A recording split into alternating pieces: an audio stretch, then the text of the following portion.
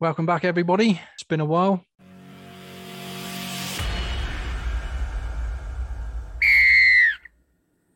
Well, it's been that long. You've been able to get to Spain and back, I understand. Can't you tell with the tan? Yes, very tanned.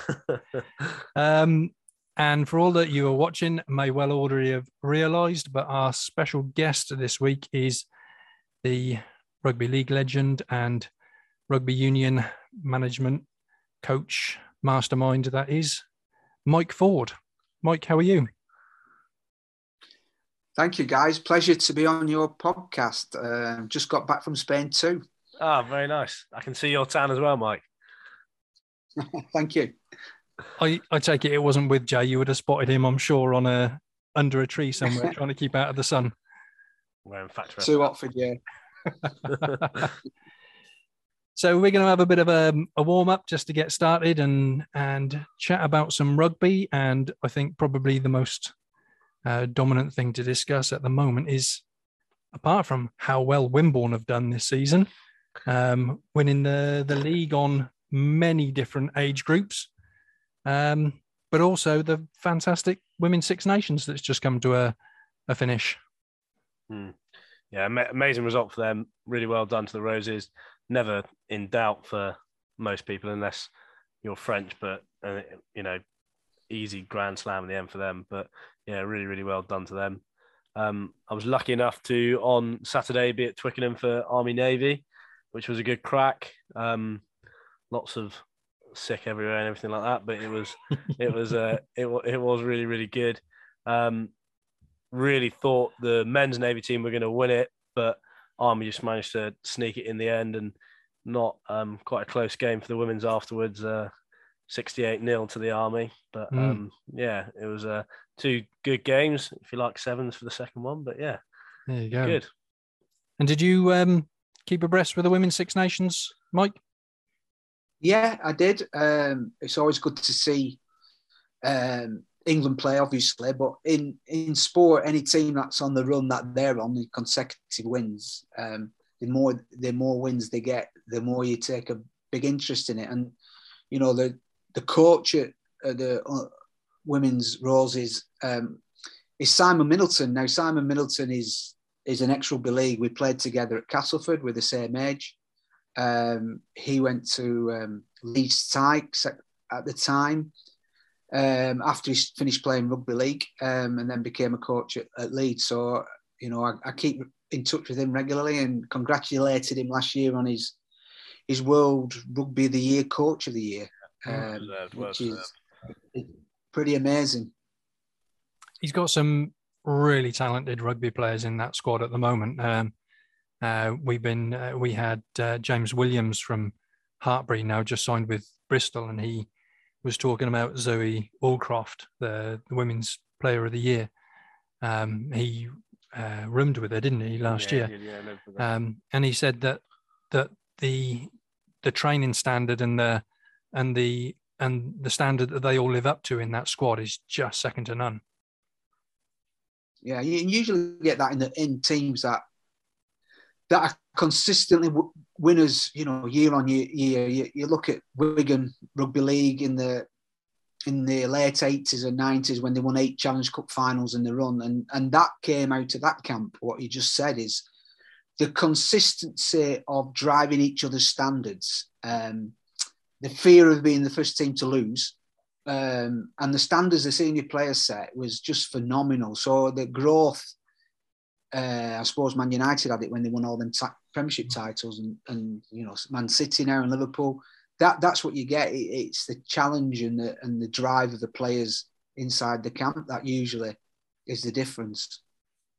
Really hoping that the coverage that they've had this year, which has been just so good a standard compared to what they've had before, and the amount of spectators they've had actually at the games is really going to drive some money in and give Ireland, give Scotland, give Wales, Italy all that chance to come up to the level that England and France currently are, because then it's going to be a real spectacle when there's a bit more of a level playing field.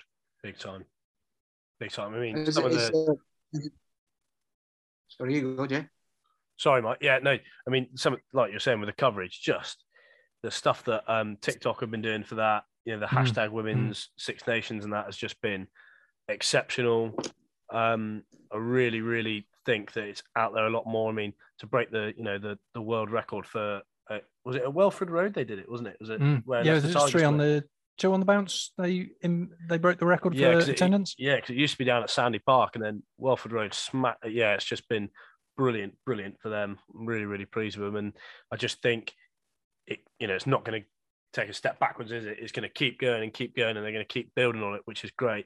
But what I really, really want to see is what you just touched on there, is I want to see all of those, particularly the home nations, but then everybody else growing and it being a bit more of a level playing field, because some of those score lines for England were just a bit ridiculous, aren't they? And they need to be challenged a bit more, because I sort of feel like everybody just goes, oh yeah, this is great. It's great to see him play. But everybody's just, for the whole championship, is just looking forward to the France-England game because they know that's going to be the decider.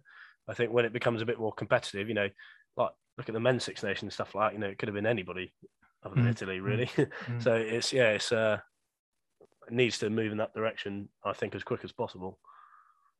Mike, there was a lot of talk about after England-Ireland had played that England were obviously going to camp to recuperate, to train, ready for the France game, but most of the Irish girls had to go back to work on the Monday.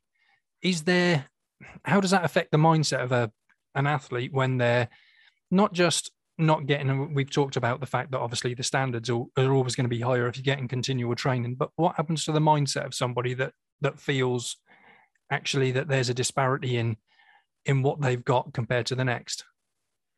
Yeah, it's a tough one. I think if you were that person going back to work, you would take it one of two ways. One, you take it as, we've got no chance of winning.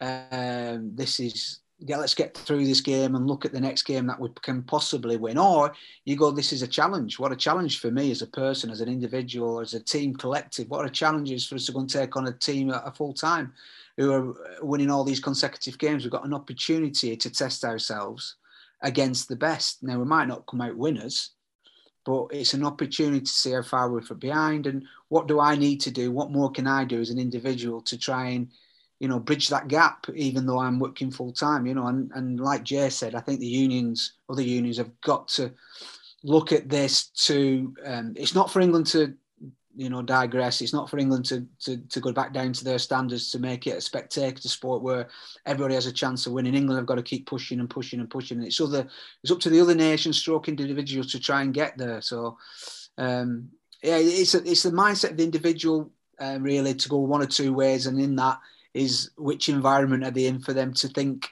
either way. So in England, you say they're paving the way for everybody to follow. So they've got to keep improving, even though they're the best team in the world. If they go, okay, we've done really well, we can take our foot off the gas, that's going to impede the following teams. Is that how you see it? Yeah, and I think you guys know more than me in terms of the ladies in New Zealand, that they've just appointed Wayne Smith as coach. He's one of the probably one of the best top three coaches ever. So, they seem to be taking it seriously. They realise there's a gap there, and what can we do to try and bridge that? Yeah. I was listening to Emily Scarrett talk on one of her social media platforms, and she was saying one of the biggest things that has really, really boosted them a lot forward is the amount of top level coaches that have coached in the men's game that have now moved over to the women's game, because they see it as just, it is exactly the same to them, and the boost that has given them has been immense. And I think the more stuff like that happens, like in New Zealand, it's going to be only a good thing. I watched the No Woman No Try documentary with Shauna Brown. Interestingly, Ugo Monya's on there, and he's championing the how do I say? He wants to be an ambassador to get everybody looking at the women's game, because, just this Six Nations alone, I've been looking forward to sitting down and watching it. It's been on all the telly, whereas before it's been difficult to see apart from trying to find it on catch up somewhere. Yeah. So yeah, the fact that it's out there is fantastic. It's only going to improve the game and get top level coaches in, like you say, Mike. Yeah, I think Simon Middleton is now, what he's achieved with the Roses is phenomenal. I think sometimes when you're on a running consecutive run like that, it can be quite difficult to get the players motivated to keep driving the standards. But obviously, he's doing a brilliant job because it looks like they're pulling away from everybody even further. Hmm.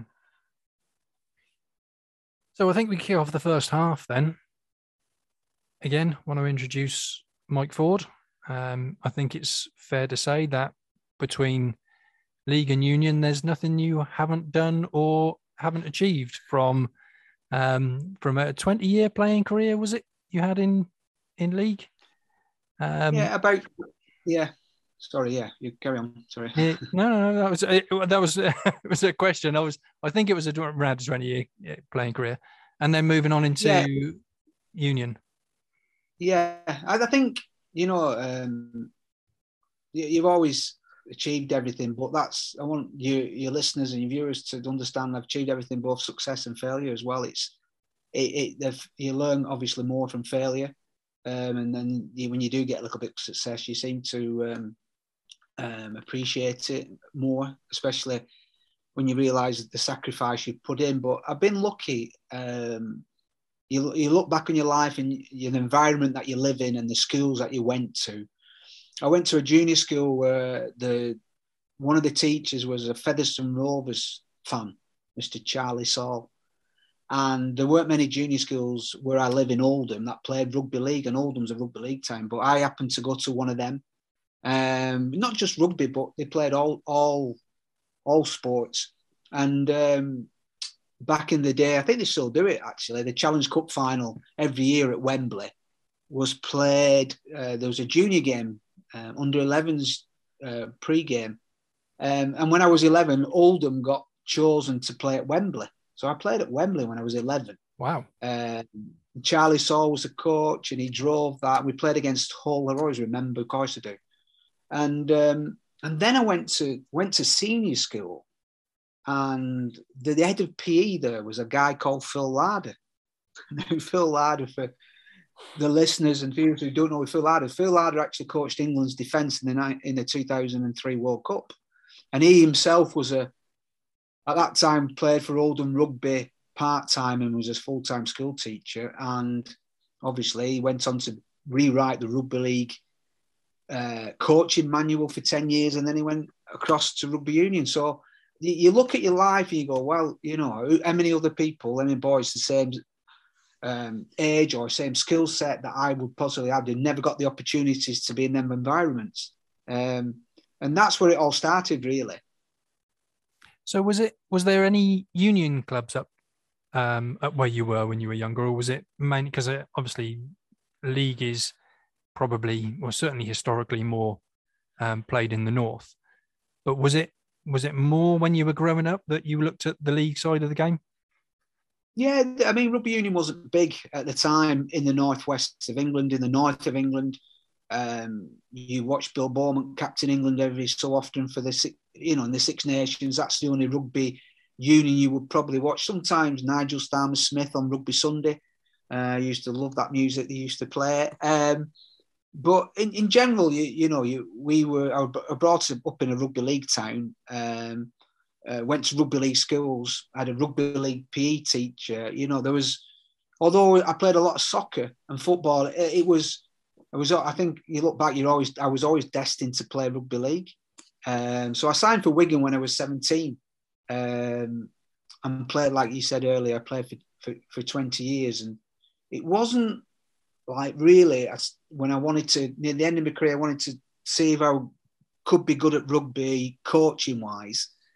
I went to a rugby union team called Duckingfield in the Cheshire League in the north of England. I went coaching the senior men's side there to see if I could coach men, really. I knew I've been a development officer with kids at various times throughout my career and stuff, but I wanted to see if I enjoyed coaching men, if if they respond to me and things like that. So I coached rugby union for 5 years when I was still playing rugby league, Super League. So it wasn't really until Clive Woodward had got hold of England, and they started getting the wins and making a bit of publicity about the way they were playing, that I took notice. And of course, when Phil Larder went there as well, the ex-school teacher, the interest, bloomed from there really. So, but in the days we were playing rugby league, James, they got paid for playing as well, and rugby union didn't get paid till 1996, 95, 96. Yeah. Allegedly. So a bit of boot, I suppose. French may have been ahead of the game, but yeah. So I was able to, in 1990, be able to go full time. It's something I always wanted to do. I signed in 83, so I've been a professional 7 years, but I was never full time till 19 because we got paid. You were able to do that, and I wanted to try and fulfill my potential, trying to be the best I could be.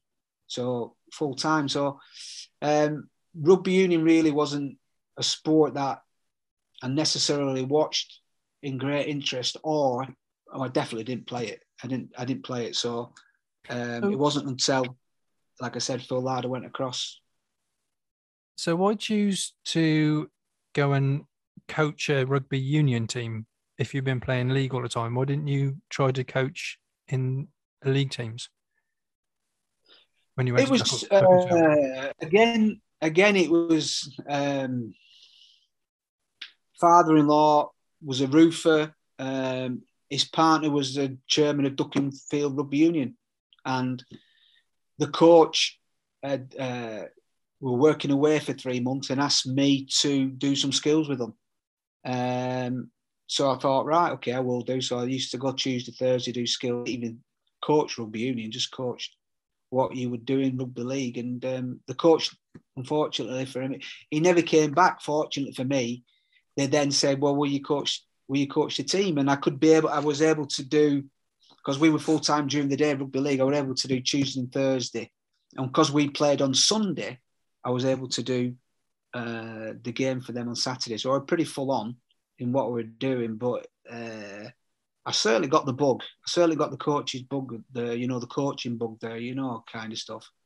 And I reckon 5 years, I still didn't know what we were doing in rugby union, but because it was such a low level. I think then when I was coaching 96, I think they might have had 13, 14 levels of rugby union, and we were certainly down near 13. But I got a couple of rugby league guys in to play 10, 12 and 13, and we did really well. But it was a low level, and I didn't necessarily have to know all the laws, and didn't have to know about the line out necessarily, but the skills and running with the football and tackling, obviously at that level, made a difference. Those core skills, we've had. Is Mike our fifth guest?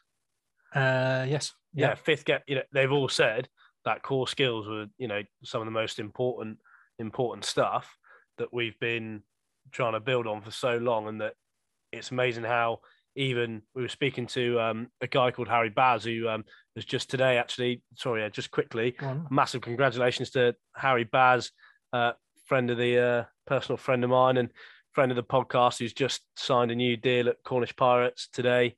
Well done, mate. But he was even saying, even now, he's at the top of his game, and he's still doing core skills every single day and working on it. And what a difference they can make. How often do you see coaches that spend hours on a line out and don't do any of the catch pass stuff or the contact stuff, and it's their downfall? But so another pattern that Michael just touched on there. So is that? Yeah, I think. Sorry, can I just share something there? Because most viewers, and there's a famous book called Bounce by Matthew Syed, and it's about how to develop the youngster, the age they acquire these skills, and between 6 and 14 is when to grabbed the skills. And I went to, when I was coaching England, I had obviously everybody will know George, my son. He was playing for England under 18s when he was 15, and then there was Owen, who was 18-month old, doing the same thing. Owen Farrell, sorry, we're doing the same things. And I've obviously watched or grew up with my boys playing junior rugby league and what they do every time they train and every time they play. And I've also watched the way rugby union do it. And I said to the chief exec at the time, I think it was Francis Barron anyway, I said the reason these two guys are so far ahead of other guys is because the core skills of them both as juniors between the ages of 8 and 14 was practiced on both in training and in the game more often than the counterparts in rugby union. So rugby league the game tends itself at that age to do, you have to do more tackles, you have to do more catch, you have to do more pass, you have to run with the football more than necessarily you would do in a rugby union game. So, and I said, if I was the overall guru of the rugby union world, I wouldn't let junior rugby players play anything other than rugby league up to the age of 12, 13, because the core skills that you develop then will stay with you for the rest of your life. I appreciate that even when you're a professional, you've got to carry on practice them. But George, playing for the 18s, 3 year younger, he got World Player of the Year, under 20s, 3 year younger. And I've tried to say is because his development when he was, not because he was a special talent, but it wasn't that so much. It was what he did as a junior that got him into that spot, that he would have done in a normal game. He would have done twice as many tackles as his counterpart in rugby union, twice as many passes, catches, so constantly doing the core skills. And then in the game too. So anyway, they didn't listen to me. So they're still playing rugby union rules. So going back a little bit to when you signed for Wigan, you were 17. How did you end up with that signing? I played a lot of soccer and I actually signed for Oldham Athletic. Oh wow! I had heard that. Yeah. So they've just got relegated actually out of the leagues. They're in the National League next year, but anyway. So I had a year out of rugby. I remember Phil Larder again giving me. He said you need to choose one sport at this age. So I chose soccer, and I wanted to be an apprentice. And they didn't offer me an apprenticeship. They offered me an amateur contract, which meant I now could play both again. And I remember my dad saying, "Why don't you start playing rugby league again?" So I was playing soccer on a Saturday league on a Sunday. And the first league game back for Oldham St Anne's, Wigan Scouts were there and they rang me up. And next news, they're in the front lounge and offering me a contract. Wow. So, yeah, that's how it happened. Did you give up the soccer then? Yeah. I always wondered if I didn't have rugby, say I just played soccer, where I would have got. Looking back and I was far more confident at rugby than I was at soccer. I used to go on a soccer pitch and think other players were better than me, whereas I went on a rugby pitch and didn't think that. So, David Platt played for our soccer team. David Platt scored that brilliant goal for England in the World Cup, in the 1990 World Cup against Belgium, the overhead kick that took us through. So he was in the same team as us, but you think, could I achieve what he achieved, but it is what it is. You can't keep looking back, So from there then, am I right from what you just said? That was a part-time signing still at 17? Yeah. So I was still at school. I made my debut when I was at school. And then I went on a junior Great Britain to New Zealand tour. And it wasn't until, like I said, in the 1990s that, and it wasn't a sport then, even then, James. It wasn't a sport where everybody were training full time. I took it on to be able to work full time, so to train full time. So I basically, I had a career of, I wanted to. My dad was a plumber, so I went to the plumber. That didn't suit with me. I went to play for a team in Australia when I was 19. I come back, I bought a news agent. So I don't know why I did that, but I did. I bought a news agent because I thought Ford's corner shop. Yeah, Forge News. and that because I thought I could get up in early in the morning and do the papers and things like that, and then I could train in the afternoons. And so I did that for 4 years, and then I just around about 1990, I sold it. I just went full time where I was guessing really what I did. Do you know what I mean? But I just wanted to know what it would be like if I trained every day, twice a day, say for example. But I'd start eating the right food properly and start having the right rest and recovery. And I was on my own. And then, even because my dad was a plumber, he couldn't really give me the expert advice. And it really did think to myself, if I have kids, and they wanted to play rugby, I could say, listen, this is what I did and this is what I got wrong. And because I didn't really have anyone pointing in the right direction with me. And that's what I did with George and Joe and Jacob, with my lads, who, when they were in the same situation, I could point them on the right path. But in that day, I was just doing it on my own back, really. And it wasn't until 95 that it became we started training full time every day.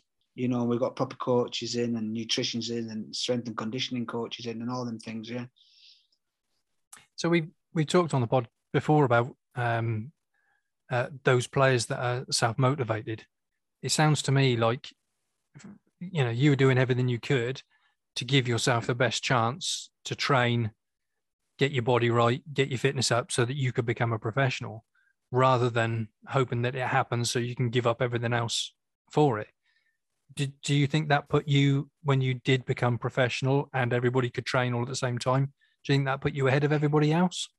Yeah, definitely. I think there's two areas that I was ahead of others. One was fitness. One was I could run forever. Now, rugby league, the ball's in play 57, 60 minutes of the 80. So you needed to be aerobically fit. You need to have, to be able to sprint and be anaerobic and all them things. Where rugby union, the ball's in play only 35, 38 minutes. So I was very, very fitter than anybody else. And also the kicking bit. I used to kick. Now, not for goal. I was a scrum half who was a tactical kicker. So again, I didn't know what I was doing. But when I used to warm up on my own, say go down to the local track and there's a big grass field in the middle. I used to always take a ball with me and I used to warm up, chipping the ball over and, finding what became, well, they're called 50-22s now, aren't they, in rugby union, but what became 40-20s, like in just kicking the ball, bombs. We did a lot of bombs in there, a lot of spirals in there, but it wasn't that I had a plan. Do you know what I mean? So it's just that what I used to do it all the time, I had to go up and back before I started training, of chipping the ball over, one bounce catch, chip it again, one bounce back. So you used to get about 6 in one way, come back, chip it up, bomb back. Right, and I didn't start training until I got 12 in. So if it bounced twice, or a knocked on, or it bounced to the left, or it bounced to the right, but I figured out that if you hold the ball vertical, if you kick it on this end, if it goes end over end, right, I knew it was going to bounce up, kind of stuff. You get that right. So just little things like that you did with yourself proved really good in my position, in terms of a tactical kicker and stuff. So it's funny, you look back and you think, well, you don't know if you're doing anything right or wrong. You just crack on. So did you have you say your dad didn't play, so you went out yourself to learn the skills. Did you have anybody else that was with you that was helping you understand, helping you train, or was it just the coaching staff that you had when you were at the club? Yeah. So it was. So my dad didn't play, but I had, obviously Phil Larder was my skill teacher. So the skills bit, we used to play a lot of games of inside a gym, a sports hall, 3-on-3. And you had to touch you had to obviously beat a defender and draw the next defender in and put your guy away, and he had to touch the wall with the football, and you turn around and another team comes on, and you're constantly playing 3-on-2s and 3-on-3s and things like that. So the skills bit, yeah, the fill bit, but on my own, the strength and conditioning. I remember Phil Larder saying get a pair of spikes, so I did, but I didn't know what to do with them. Do you know what I mean? Kind of stuff. I used to warm up with them on. That's no. You don't warm up with spikes on. In fact, you wouldn't train as a rugby player. You wouldn't train in spikes. But back in the day, you get advice like that. But it wasn't until the mid 90s that you had a strength and conditioning full time who give you a program. Do you know what I mean? A proper weights program where you're going to put body mass on and get strength and things like that. And you don't need to run 3 miles every so often. You don't run 3 miles in a rugby game. You know what I mean? But you need to go do 8 200s or 800 meters or whatever it was, with this rest time and this recovery time, and you have to do it in a certain time. So it wasn't, it was like, but I just wanted to do it, James. I just wanted, in my mind, I pretty much knew that your career's short, and I didn't want to have any regrets. I didn't want to say, if I would have gone full time, what would have happened? I wanted to be able to experience that and in my own head think I've give it my best shot. So what, in your mind at that age, at 17, what was your best shot in your mind? What was your aspiration to achieve? It wasn't so much when I was 17. I think 17. So 17, I signed, and I played that year when I was still at school, and you get a little bit of attention, which has never sat well with me. I go a little bit embarrassed and shy with that.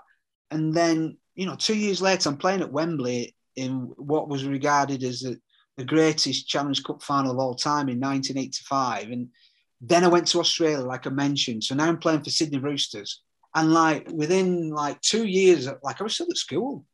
Do you know what I mean? And now all of a sudden, I'm now on the verge of playing for England and going on a Great Britain Lions tour and stuff. So it wasn't what did I want to achieve. I played for a very successful Wigan team that won quite a few trophies. And at the time, as a 17, 18, 19-year-old, you just turn up to train and play and just roll with it, and you don't know anything different, really. I think that's the best thing I can say. Until, I left Wigan in 1988, and it was like I went to Oldham Rugby, and it was like, oh my God, what for done? Because Wigan were probably I didn't know at the time, were the best team, had the best facilities, had the best coaching staff, and it really told to me that I'm maybe now not the best club, so what can I do as an individual to counteract that? And that's when I thought, I need to go full time. And, that the winning stuff and playing for Great Britain never really entered my mind, it just flowed so quickly. It flowed so quickly that you was on a train and you didn't want to get off it, really. Mike, you touched earlier on your boys. Now it's, we obviously had a bit of a look, everybody knows George and Joe from obviously their professional time, and obviously where's Joe play? Is Joe still playing now, or because he was at Leicester, or? Yeah, so Joe's coach at Doncaster Knights. He's the attack coach there. So they finished second. Yeah, but they only lost 3 games, and they beat Ealing twice, home and away. Wow. So you could argue that Ealing lost 4 but finished top because of the bonus points and stuff like that. I think so. He's done really well. I'm really proud of him, because I don't know if you ever touched this on your podcast, where you go from a player and then basically the salary cap because of the pandemic comes down, and some players get squeezed out. You know, not necessarily the top players, not necessarily the bottom players, but the Premiership, the average type Premiership, the sticks and the glue in your squads, they got pushed out a little bit. And now Joe was one of them. So, you know, it hit him. He's only 31 now, and it hit him quite hard that there were no offer of a contract apart from in France or America. And he's got a young son now and stuff like that, and he didn't want to go abroad. And I'm proud of him of his transition he's made. He can still play, Jay. He's like I said, he's 31. He can still play, but he's took his time to be able to get the coaching bug, I suppose, and leave his playing behind him, which is honestly, we'd be here all night if I told you the situations and experiences we've been through, you know, trying to deal with that. Look, I'm never probably going to play again now, you know. So I'm proud of him. I'm proud that, you know, they did what they did and stuff. And he's there for another couple of years, just re-signed his contract. So, yeah, good luck to him. That's amazing. And Jacob, your youngest? Yeah. I don't know. You never worry about your youngest for some reason. You worry about your firstborn and the eldest and stuff. But Jacob is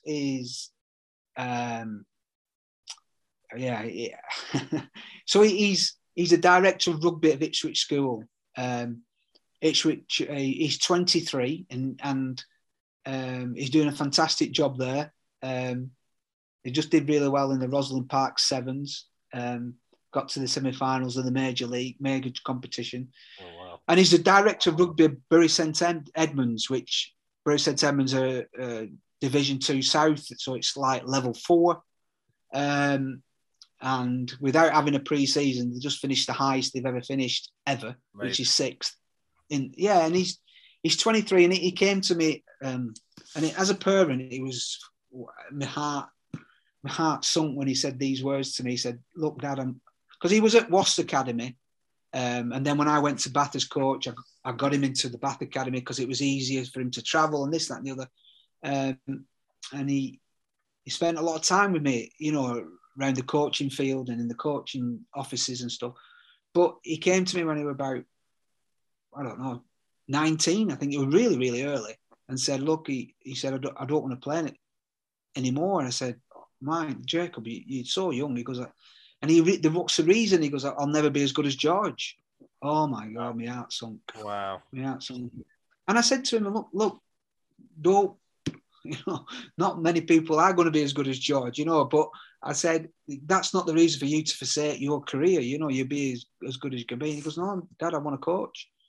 You know, he said, "I just want to coach. I want to put everything into my coaching career." And he's, since then, like, the position he's got himself into now is fantastic. We call him, in the family, we call him Kid Coach or Pep. We call him Pep. You know, but he's doing it. Pep Guardiola. Oh, sorry, yeah. So your coaching career, then, you say you kicked off in the lower leagues. When you came to Union and you started working with the national teams, how much of a step up was that for you? How did you feel going from, like you say, from starting out in Duckensfield and then sort of moving on through different coaching positions to then get up to the England national team?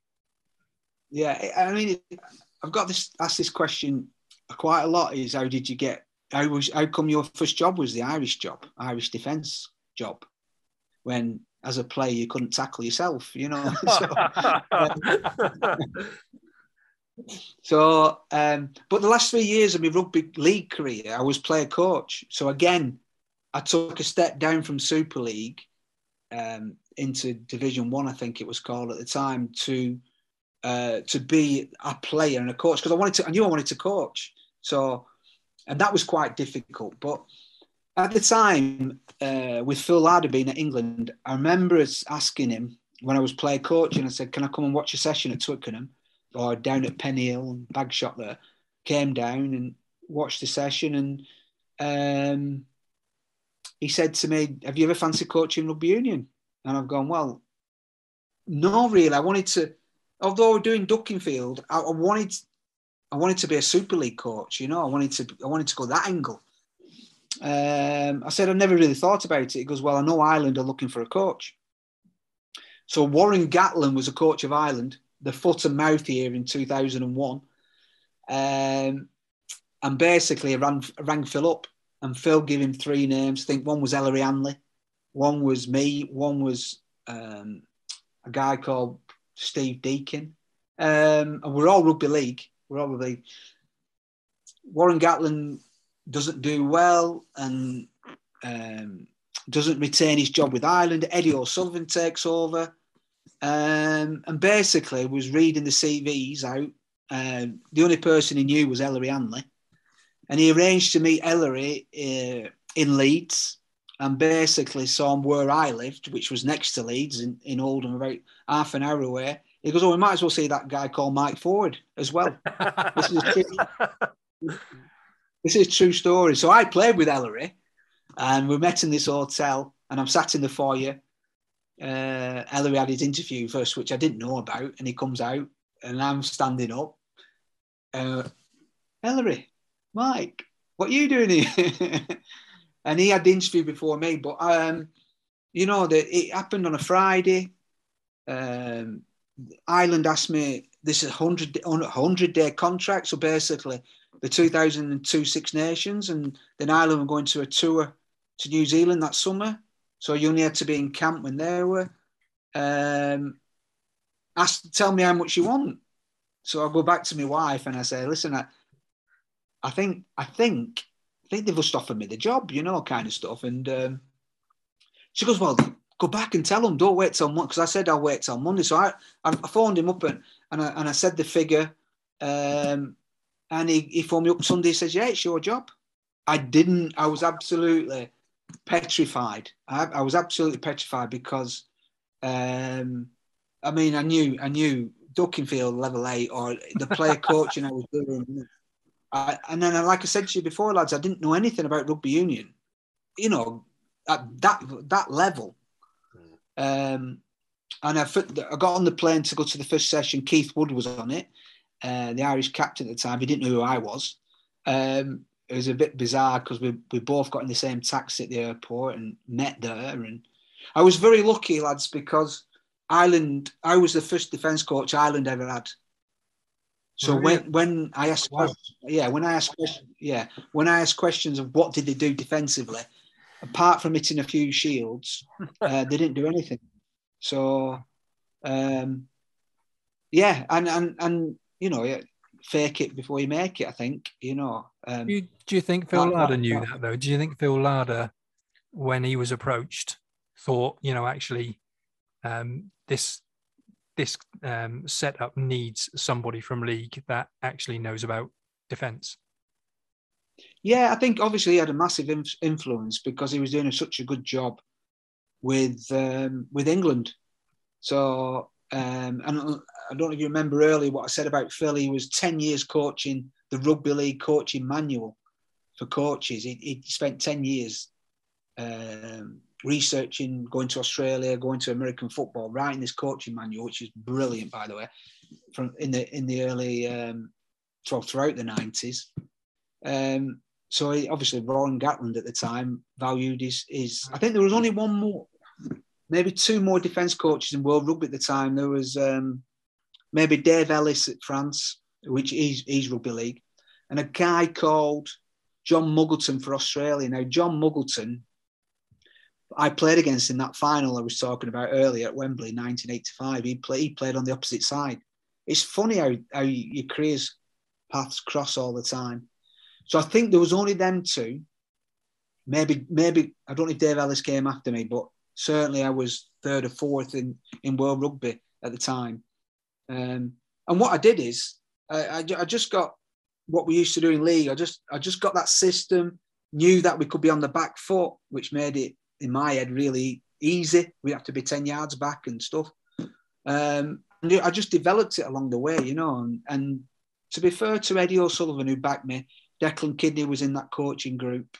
To be fair to them guys, they give me the time to implement stuff. And like I said to you, didn't know if it would work or not. And I adjusted, adapted along the way. And I was there for 4 years.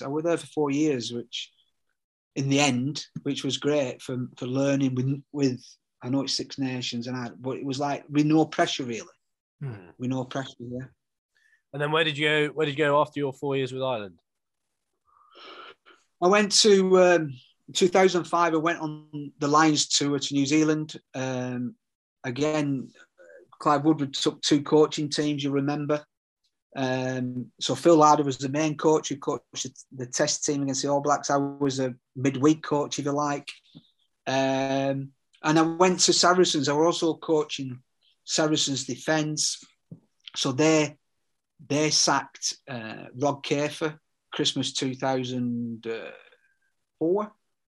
And I was just a defence coach part-time, and they asked me to take over. So in 2005, I became the head coach at Saracens Rugby. And still then, he could even say still now, James. I didn't know what I was doing. And it was a great learning curve for me because that year, so the rest of that season, we did really well. I think we won 14 out of 17 games, and we qualified for Europe, which prompted Saracens to give me a 3-year contract as head coach. But I wasn't ready. Didn't know at the time. But once you become a selector, and the decision's yours whether a player plays or not, is a completely different ballgame than being an assistant coach or a development coach or I'm just in charge of defence. So whatever it is, once you're the boss kind of stuff, it's a whole new world. And I wasn't ready for that in my management skills. And I thought I was a good coach in terms of on the field, in terms of systems and stuff, but the managing, and you remember back in the day, Saracens were full of superstars.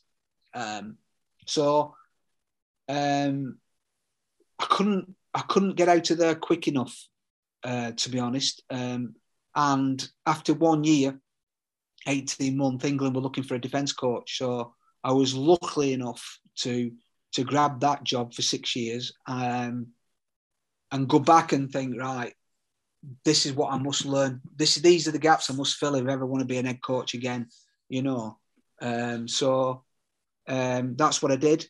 And then the second head coach's job obviously was 2013 with Bath Rugby. I thought then, I was 48 at the time.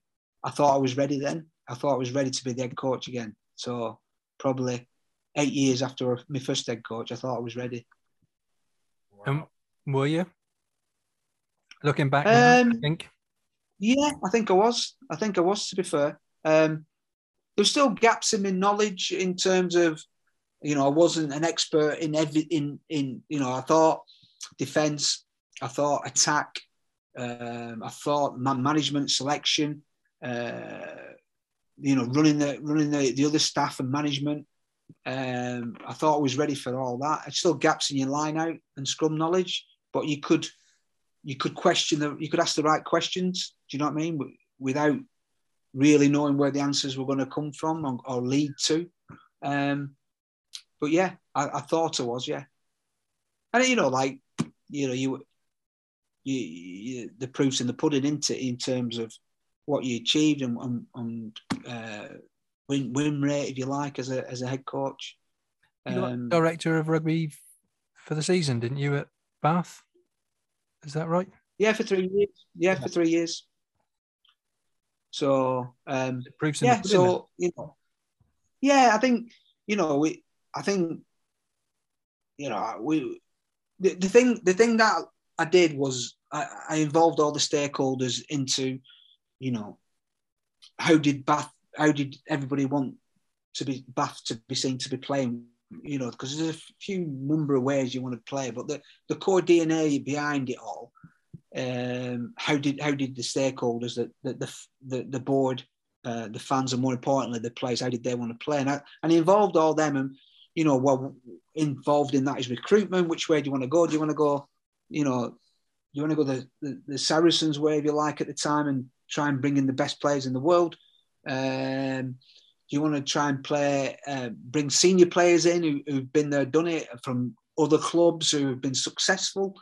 Or did you want to, you know, get the best young English talent around and build from there, like Man United did in '93 with the famous five, you know? And we all went for the latter, and within that we all said this is going to be, it's going to take time, it's going to be a bit of a roller coaster with youngsters, you know, kind of stuff.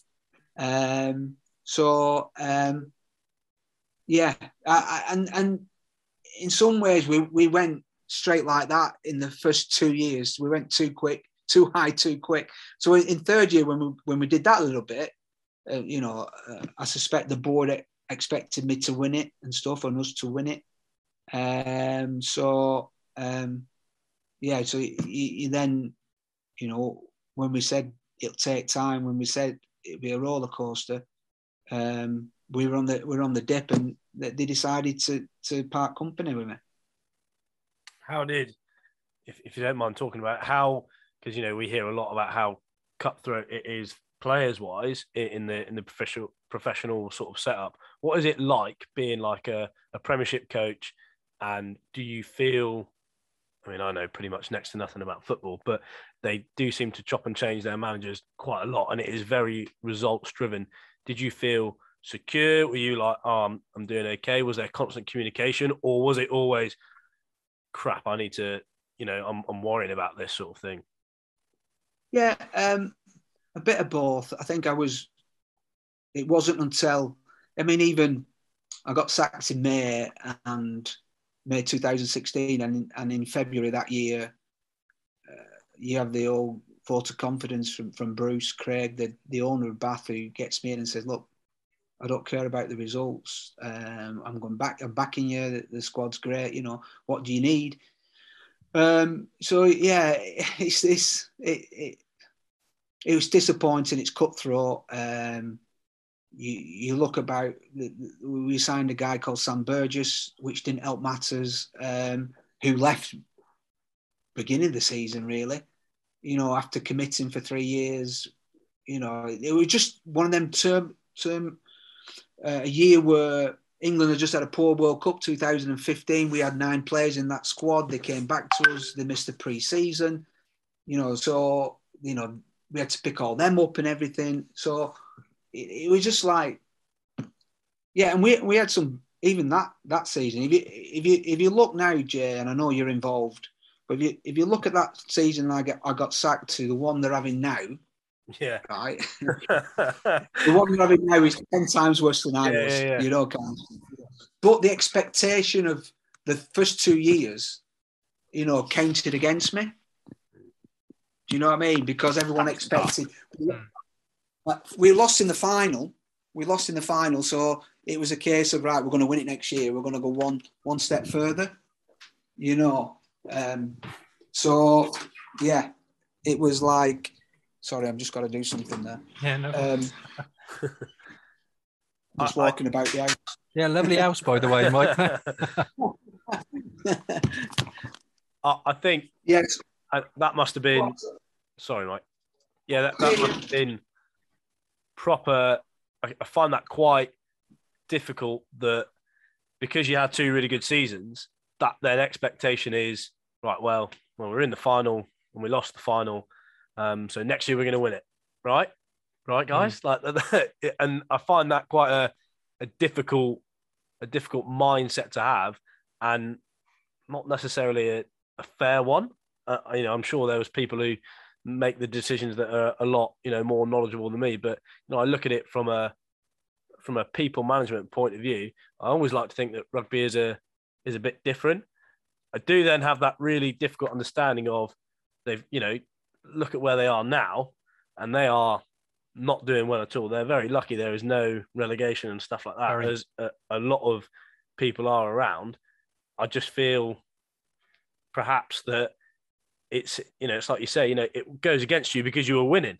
But then if, they've had probably, one of the worst seasons ever, they get 67 points put on them by Gloucester, and nobody really batters an eyelid because they go, well, it's Bath, they're not doing very well at the moment. I find that mindset quite a difficult one to be in. Very. I'm mindful, Mike, sorry to just cut in. I'm mindful that time's running. And I want to try and touch on these in the second half, these sort of the way you respond to things like that. So if you don't mind, we'll have a quick, brief half time, very brief, and we'll follow on with these discussions on afterwards. So just to let everybody know, half time, we're trying to promote local grassroots rugby. We're out of season at the moment, so there isn't going to be much announcements. Although, Jay, you've got a Sevens tournament to announce? Yeah, so Litchfield Sevens, well done to the Windsox, who won it on Saturday for the men's tournament. Sunday, massive well done to the Elling Ringwood ladies who won it, and also for the Colts, the under 18s. Massive well done to Swanage and Wareham. Monday for the 16s, well done to Wimborne for winning that. There's also then coming up on the 8th and the 9th is North Dorset Sevens. There are a few spaces that are available still for that. So please, I think the best way is to go and have a look on their Instagram, which is just North Dorset Sevens. There's a few left in there for their social men's teams, ladies team, and there's even a vets team, James, if you're interested. Wow. Okay.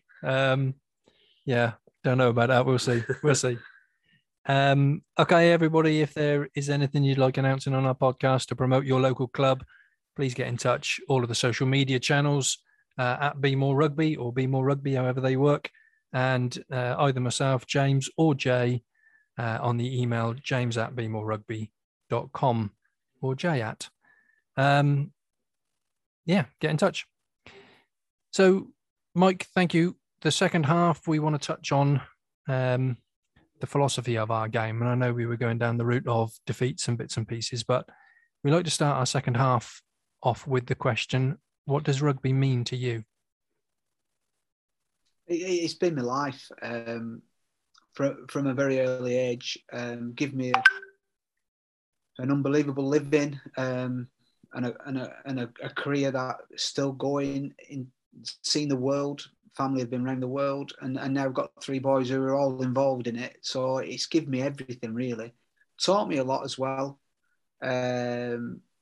Because even when you first play when you're 17 to you finish when you're 35, what you learn in terms of experience and friendships and experiences is phenomenal. And then you become a coach, you start all again right at the beginning, and you go through the same journey again. And the development you become as a person as rugby has given me that.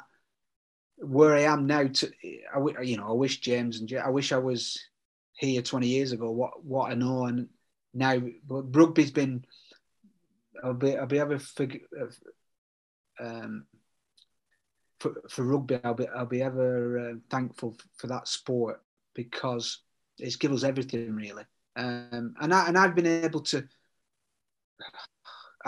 transfer that to the 3 boys who I was talking earlier about. Maybe me, I didn't have that rugby mentor stroke, character off the field as well, how to conduct yourself and stuff, so you give that to your boys, and hopefully they'll have families themselves, and they'll be able to go another step further for when they are, bringing up their children. So if you look at it like that, you're talking about generations. It's just been everything for us, really, everything. And you spoke about your sons. Obviously, rugby has given you a fantastic career. You were privileged enough to be professional in your sport at quite a young age still. Okay, even part-time. But your beginning, your dad was a plumber. You didn't have the leg up, perhaps, that your lads have managed to gain from you. How much harder do you think it is or was for yourself in your day than it would be for your lads, or maybe lads today that have got better opportunity or easier routes into rugby? Yeah, although I didn't have a leg up at my age, I went to some fantastic schools with some brilliant coaches who were rugby mad. So that shapes your younger years and your experiences and stuff like that. So I said earlier in the podcast that some lads would never have that opportunity. So I actually feel quite lucky, to be honest. And then, undoubtedly, George, and Jacob have had mentoring that other lads wouldn't probably get their age. So I think you've got to make the most of that opportunity, haven't you? I mean, when George was 15, I had him. I probably went too far as a parent, but he had a kicking coach. He had a sprint coach who redeveloped the way he ran, all his technique stuff. Because he was pretty much not resourceful enough when he ran and stuff. He had a nutritionist. Stuart Lancaster, the ex-England coach, now at Leinster, he was the academy coach at England. Give him a computer so he could analyse games. Do you know what I mean? And now you look at it, which other person in the world, which other kids in the world at 15, 16 had that sort of support? And I was coaching England at the time. So, it's like, no wonder it would have been a failure if Georgie's not got 80 caps, for example, wouldn't it, really, if you think of it like that? So it's just, but at the same time, he had an opportunity. He took it as well, because it's not just, you've got to put the effort in and the hard work in, so, like I said to you, when they have their own children, they'll have more opportunities. They'll learn from what where I've missed out with them and probably could have done better with them. They'll learn from that, and then so forth and stuff. And opportunity into it. I mean, if you're in an environment, have you read the book Bounce? I haven't. No, I haven't. No, Matthew. Want to, no? Yeah, no. Matthew, sounds fantastic. Matt, you've got to read it. Where there's a challenge in the book where this guy has not even had children, and he's predicted that when he has children, they become grandmasters at chess because of the way he brings them up in the environment that he brings them up in. And they were a grand environment. So the kids had chess pieces when they were playing with chess pieces, not chess, just playing with the pieces when they were 2 and 3. You know what I mean? And then began to learn the moves at 3 and 4 and 5. And it was just like, he predicted what you do with kids at that age and the opportunity you give them. Has a long way to where they get to. But at the same time, the kids got to take hold of it. They've got to, they've got to want it as well. Was George, so talking about George, how old was he when you first started playing? I snuck him on.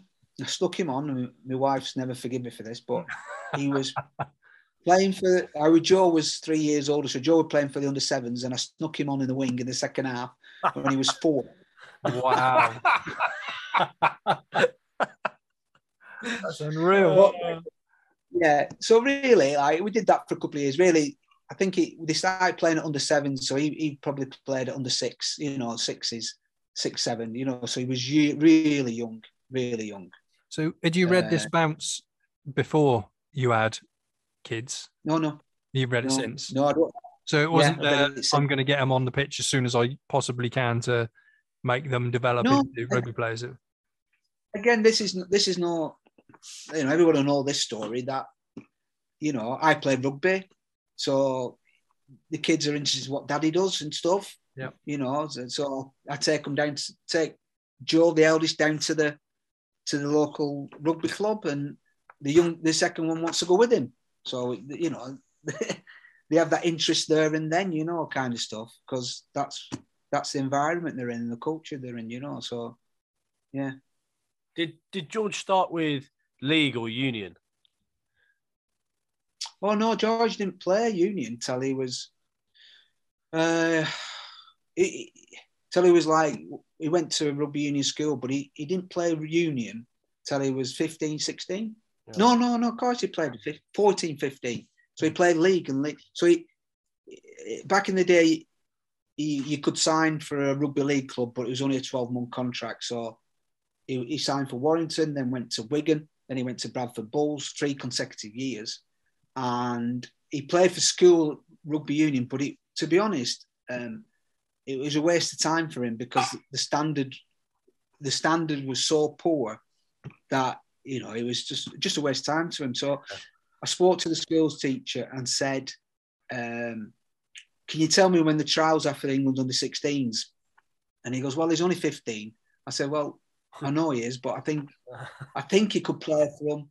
Anyway, to cut long story short, there's 5 games each county plays. He was at a Yorkshire school. He missed the first 4 games. I mean, he rings me up because I'm sorry, I forgot to tell you. So I said, well, can you get him in for the last game? And they were playing Lancashire. He goes, well, let's see if we can train on Tuesday. So they go and have a look at him, no promises. So they look at George train on Tuesday. They think, oh, we better put him in the team. Yeah. So George then played against Lancashire in the last game, and they bring him off at half time because it was 30-0 to Yorkshire. You know, and that's how much he stood out, even just playing one training session on half a game. And then, you know, him and Owen then played for England in the 16s that year.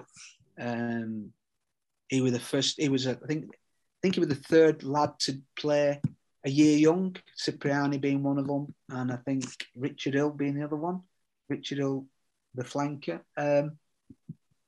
Yeah, and then that year he went to play for the under-18s in Argentina. So but at junior level, James, he didn't have to be a tactical 10 or anything like that, you know. He didn't have to manage games like you do at professional level. So at that stage, he's still figuring out whether he wants to play rugby league or rugby union, you know, kind of stuff. So we talked about it, and he could have gone in to play rugby league like me at 17 and got into a first team really early. We knew that wouldn't happen in rugby union. Yeah. But if we wanted to be a really good rugby union player in the future, we felt he has to play, you know, at junior level. He has to go through the age groups. He has to play 18 football, you know, that sort of stuff to actually learn the game. You know, how do you play in the rain and wind, and how do you play when you haven't got a pack? How do you play? You know, that sort of when you're losing stuff, and the kicking game. You know, so he had to learn all them things, and we felt so. He signed for Leicester Tigers when he were just turned 16, I think. Yeah. So, looking at George, he's considered one of the leaders in the England side currently. He certainly stands up and puts his head up to try and keep the game, you know, whatever game he's in. He stands out. Does he, as far as leadership goes, is that something that you think you've taught or do teach when you've been coaching, or is that something you see in people and try and develop? Yeah, no, you do see it in people and try and develop, but you want everyone to develop no matter what level they're at, in terms of, you know, obviously you're going to have a captain, you're going to have lieutenants, a vice captain, you're going to have leaders of defence, leaders of attack, but there's also the lads underneath there, you know, that you still try and develop them as a leaders. You know, you still, you know, you get them to present in front of the team, and you get them to talk to people, you get them to look at their particular area with more forensic detail, kind of from leading them areas and stuff. But with George, I mean, it's not just George. We had a fantastic leadership group at Bath Rugby, for example, and it ended up to be, and I wouldn't have this number again, but it ended up to have 9 in the meeting, you know.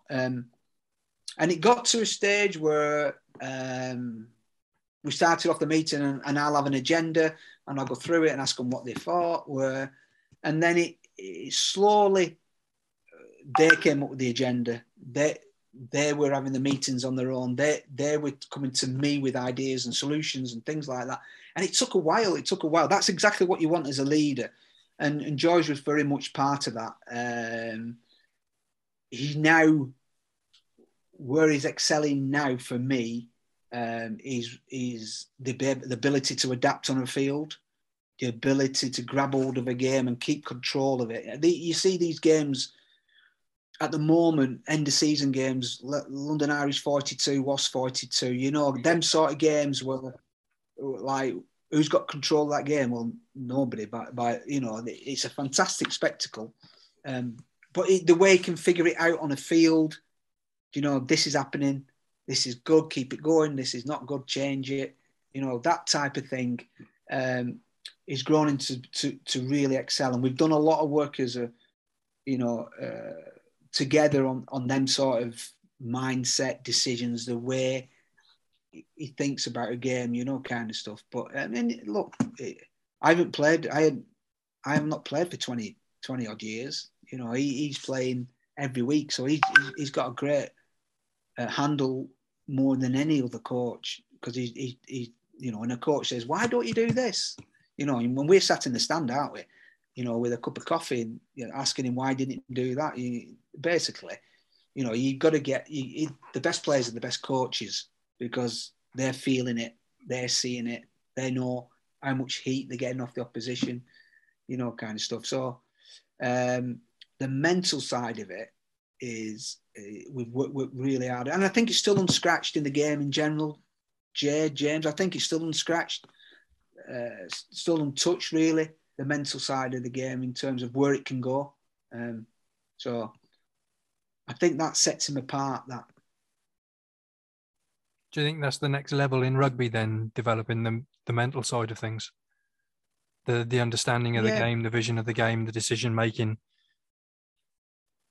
Yeah, I think there's a lot of ways to look at the mental side of it, you know, kind of stuff. And, you know, a lot of coaches say we concentrate, just focus on that next play and, you know, that next sequence or line out scrum, focus on that first. And, you know, there's a stoppage in play, and how do you get ready for that next restart of the game? And there's all things like that that's been around, and people, Jay, you're breathing and all that stuff. It's actually in the heat of the moment is. Yeah. So Clive Woodward in his book of winning said it's teacup, which is thinking correctly under pressure. You know, when they're under pressure, the heart rate's going at 120, 150, 160. You know, can you think correctly? Well, I actually think, you know, we, along with another friend of mine who's a doctor and a mental skills coach, we came up with ACUP, which is acting correctly under pressure. So actually, you're actually in the moment, and you're executing whatever you need to do correctly in that moment under pressure. So you're either making a tackle, you're either lifting at the line out, you're either catching at the line out, you're either running the football, you're either clearing out. So you're acting correctly under pressure, making the right decisions, you tackle high, slow, boom, boom, boom. But where I think, in my experience, where it's not as good is thinking clearly under pressure. So thinking when the ball's out of play and when the ball's in play, what is happening on the field, the way the game's unfolding, what do we need to do to adapt? How can you influence the game when there's 30 people on plus a referee? How can you influence the game in that moment with that little bit of a time to adapt and think? And then, you know, we coaches, we're smug fellas who go and watch the game once on a Saturday night after the game, and then we watch it twice on a Sunday, and we still don't know what to say. And then, you know, you watch it a fourth time, and then you go, why didn't they do this? I'm going to say that to them tomorrow. Do you know what I mean? And we've watched the game 3 times. The first 2, we didn't know what were happening, and we didn't know the answers. And we go in on the next day and say, why didn't you do this? You know, so it's very, very difficult. But I think you can, if you look at that, what I've just said, that's why people don't touch it. That's why I think it's very difficult to coach that sort of understanding of the mental skills, thinking clearly, and be able to adapt. Mike, how do you? And I completely know it's a really, really difficult thing, and I try and with the lads that I coach at different various levels, is like you say on that review, is you've got 3 days to analyze that and to work out what you think the correct decision was in that situation. How do you coach it into the athletes and the players that you're working with to make that exact same decision that you took 3 days to make in 3 seconds or less than 3 seconds, 0.3 seconds? Yeah, it's a great question. It's something where I didn't think this is how you're going to do it from day one. I didn't get there in day one, and it probably took a pre-season, Jay. It took a full season. It took another pre-season, right? And it was halfway through the next season, I think, oh my God, we are now getting it. So you look at that, there's 2 pre-seasons and a season and a half with the very best players in the world, Jonathan Joseph, Kyle Eastman, Rocco Daguni, Anthony Watson, Matt Banahan, Peter Stringer, Dave Atwood, Rob Webber, Francois Law, they were some of the best players in the world at the time. And that's how long it took with them guys. And to answer your question, we developed a session where we got it as game-like as we could during the week. Do you know what I mean? We got it as game-like as we could. And I took it a little bit from football, where football, if you talk to football managers, they do a lot of small-sided games for this particular skill and for that particular skill, which is great. But ultimately, they need to play 11 on 11 during the week. Do you know what I mean? Because that's the game. Do you know what I mean? You put your jigsaw pieces during the week on your little small-sided games, but you need to put it together. You can't wait for the weekend and the match. So we put it together on a Thursday before a Saturday, where we tried to make it as game-like as possible. And in that, right, to let the game unfold like it would do in a game. So you have a referee, you get a referee in, you play as close as contact as you can without full on, right? And you play whatever happens. So, we were always trying to be big on the first 20 minutes of the game and starting superbly and faster and all these things, more energy. But if the first kick off you drop it, it's their scrum and you're half, we would actually play that. I wouldn't say, right, kick off again, because you don't get another chance in a game. And as it developed, you then start putting challenges in there. You start asking the opposition, who we've told the first team that it's this level of contact, to get their head over the ball and start nicking it. You tell the referee to really be really strict on the offside. Do you know what I mean? Or anybody on the ground at the ruck time, you're penalising them. Kind of stuff. So you give them challenges like that, and sometimes I've put the opposition. I'll have 17 men on the field, or just sneak another 2 on, see what they thought. Kind of stuff, and they get frustrated, and it was like they've got to figure it out themselves what was going on. So and we wouldn't have any coach on the field. There's nowhere where they could turn to.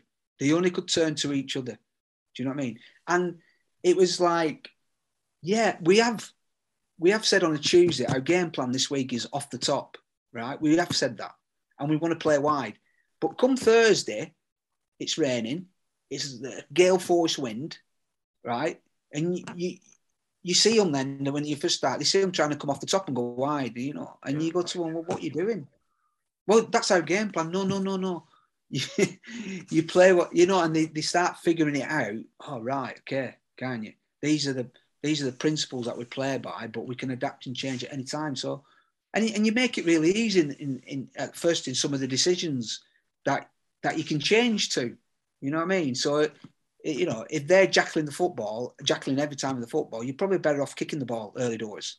Because when they're fresh and energy, you're jackling the football. If you want to come off the top, but they put an extra defender in the midfield, right? You'd be stupid to come off the top, wouldn't you? Kind of stuff, you know. So you got. I know when I come off the top, but when we played Saracens once, they put 2 extra forwards in the backfield because they were so scared of our back line. Right. So then the first line we came off the top and got absolutely battered. So you look at it from a coach's point of view. The second one, we drove it. So we've now got an advantage in the line out. So that, do you know what I mean? So they think like that, and you know, little things like you would think, you know, whether to go for goal, whether to have a penalty, you know, scrum, whether to go for touch, all them things, you know, is you know, put a guy and put the scrum half in the sin bin, put the number 2 in the sin bin, you know, put your leader in the sin bin, you know, all them things that could happen on a match day.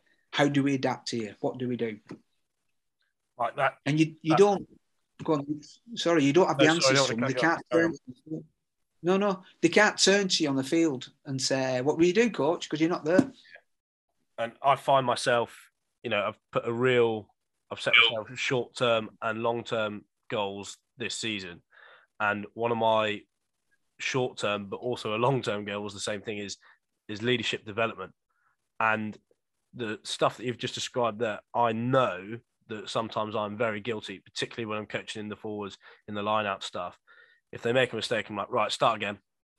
And I know I'm guilty of that.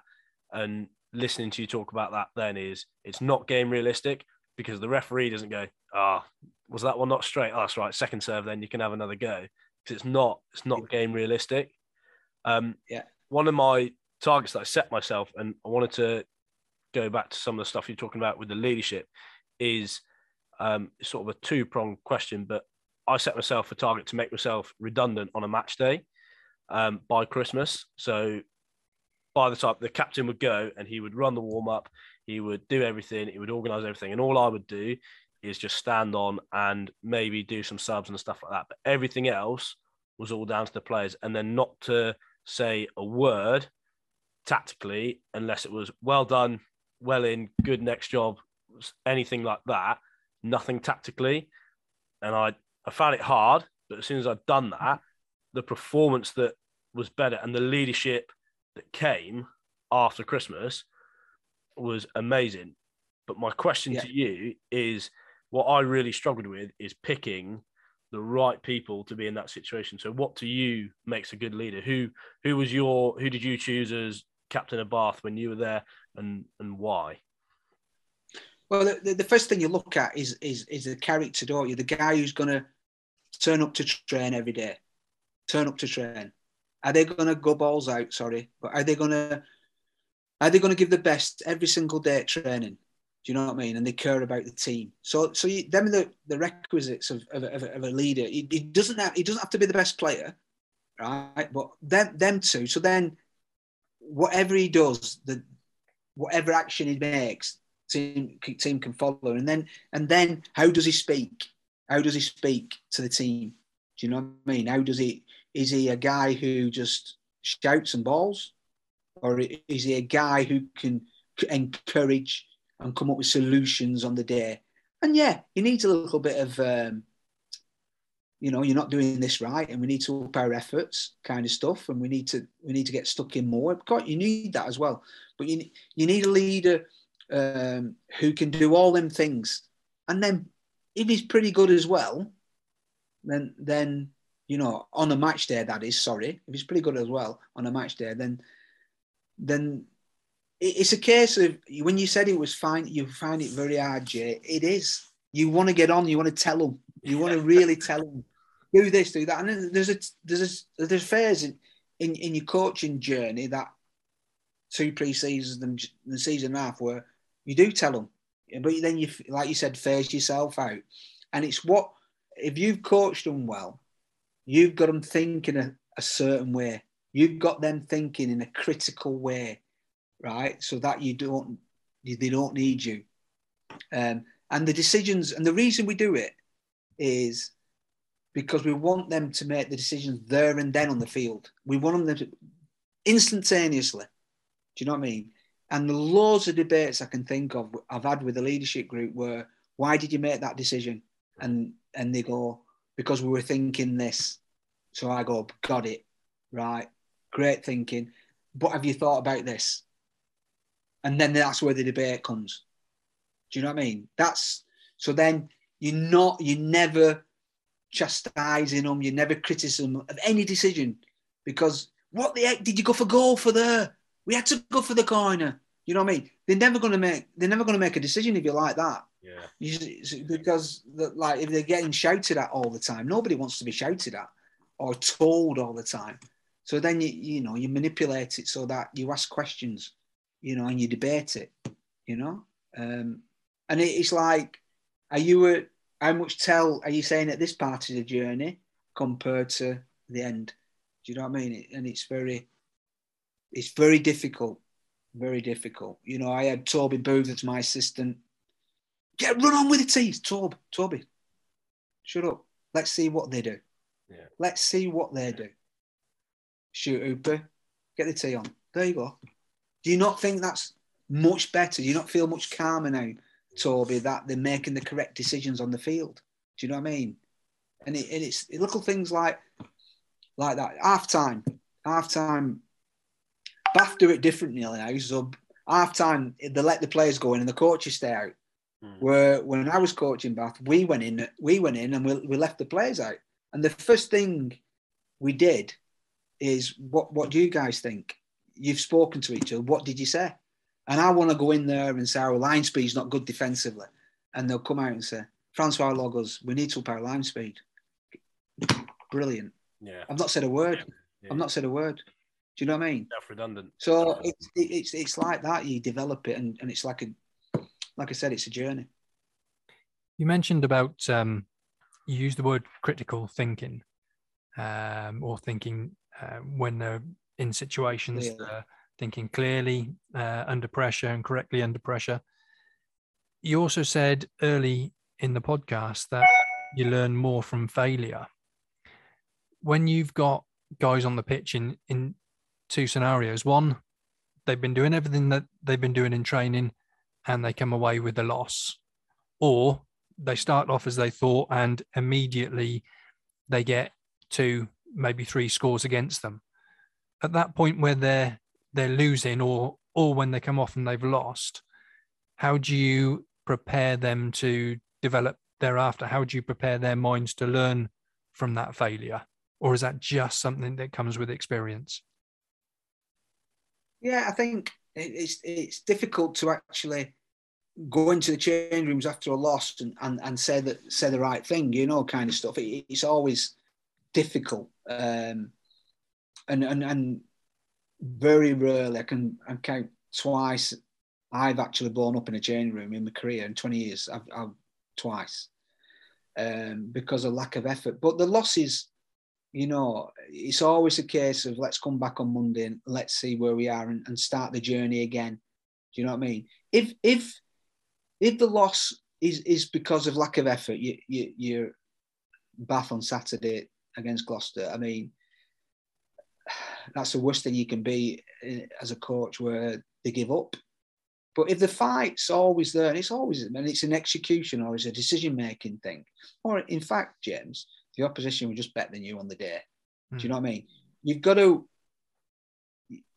I always took the approach that we're in this together. Do you know what I mean? And because we've lost, it's probably because of my bad coaching during the week.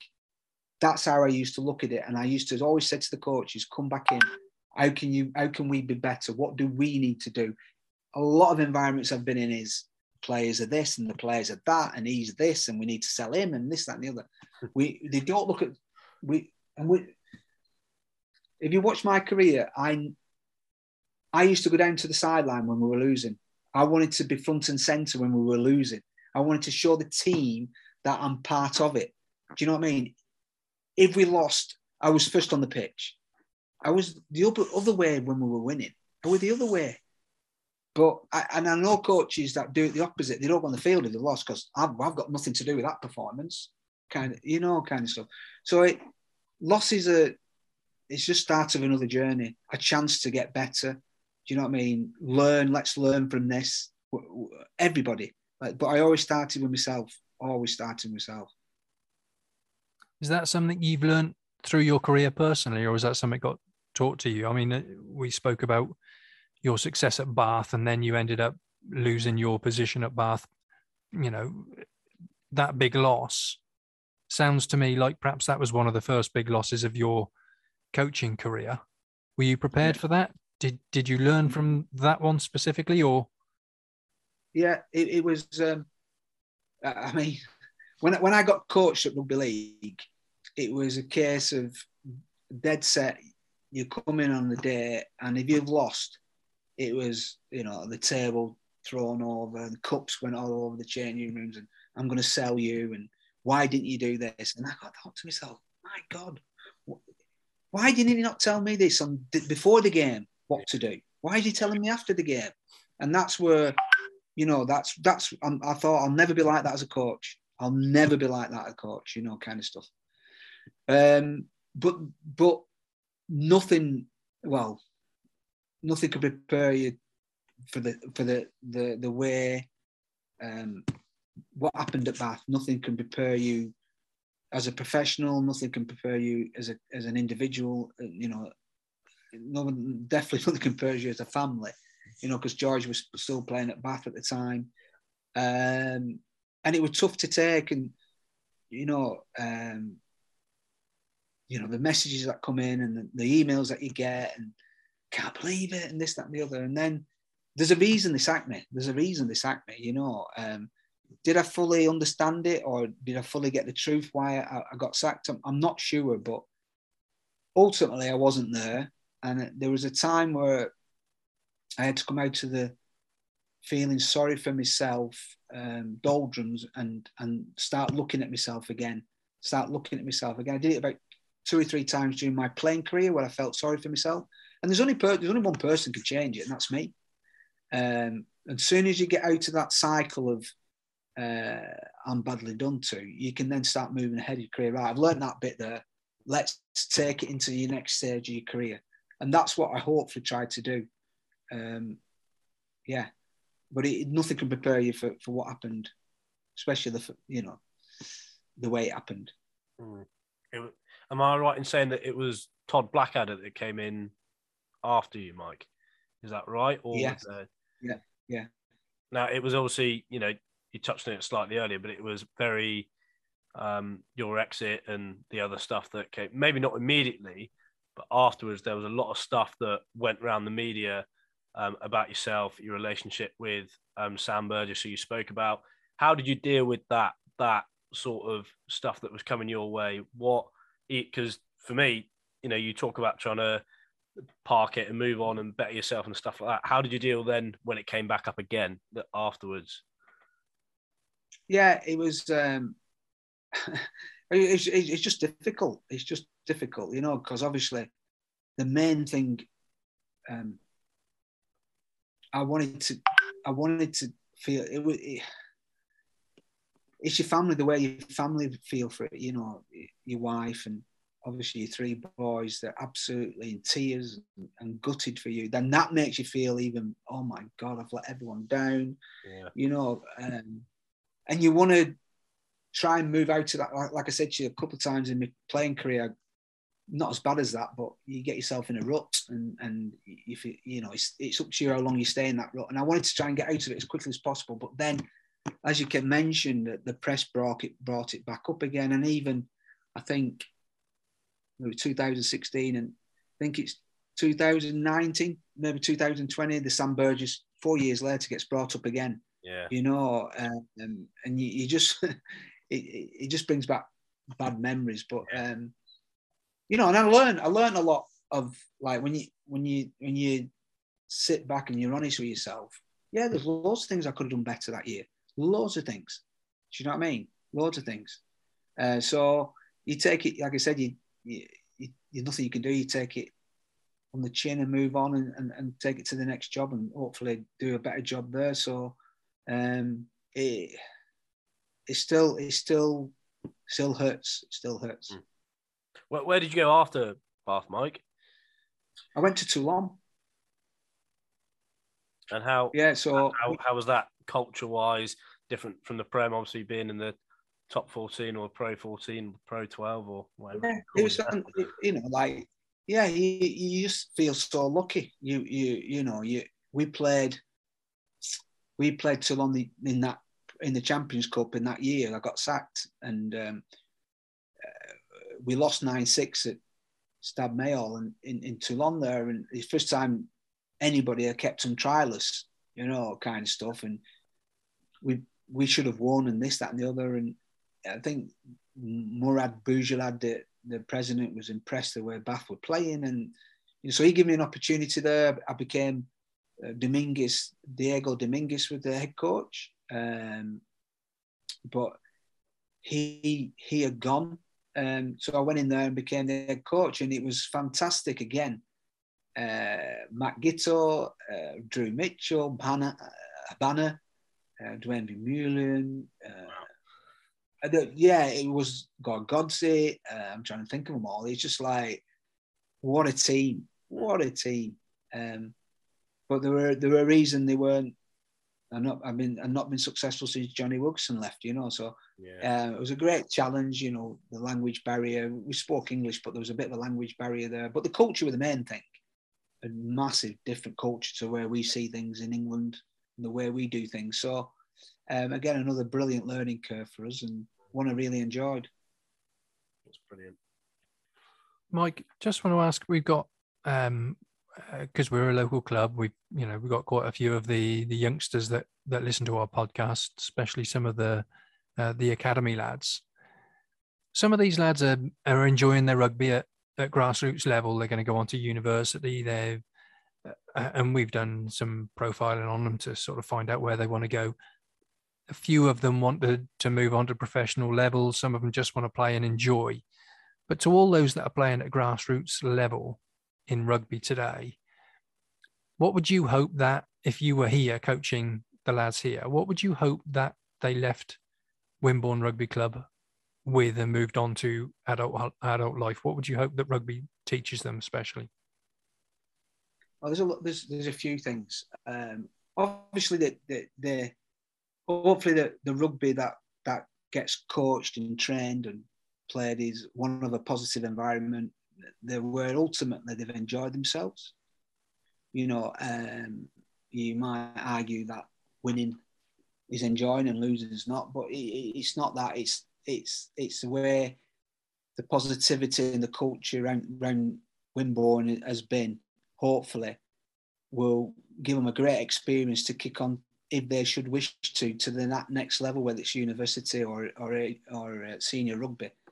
The friendships, when you're out of rugby, like say I am at the moment, you don't necessarily miss the match day experience, but you miss the camaraderie at training, the banter in the changing rooms, the friendships that you make, and the experience that you go through together. So whatever they do, hopefully they'll have great memories with many friends, the enjoyment of it, and they can go to that next level. The coaching bit, whether you're good or bad bit,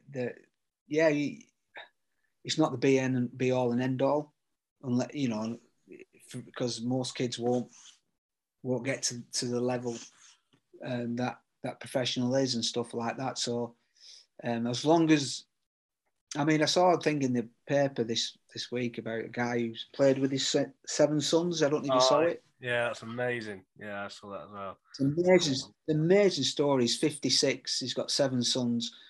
His goal was to play a professional game with them all. He had to wait till his youngest were 18, and they all played in the pack.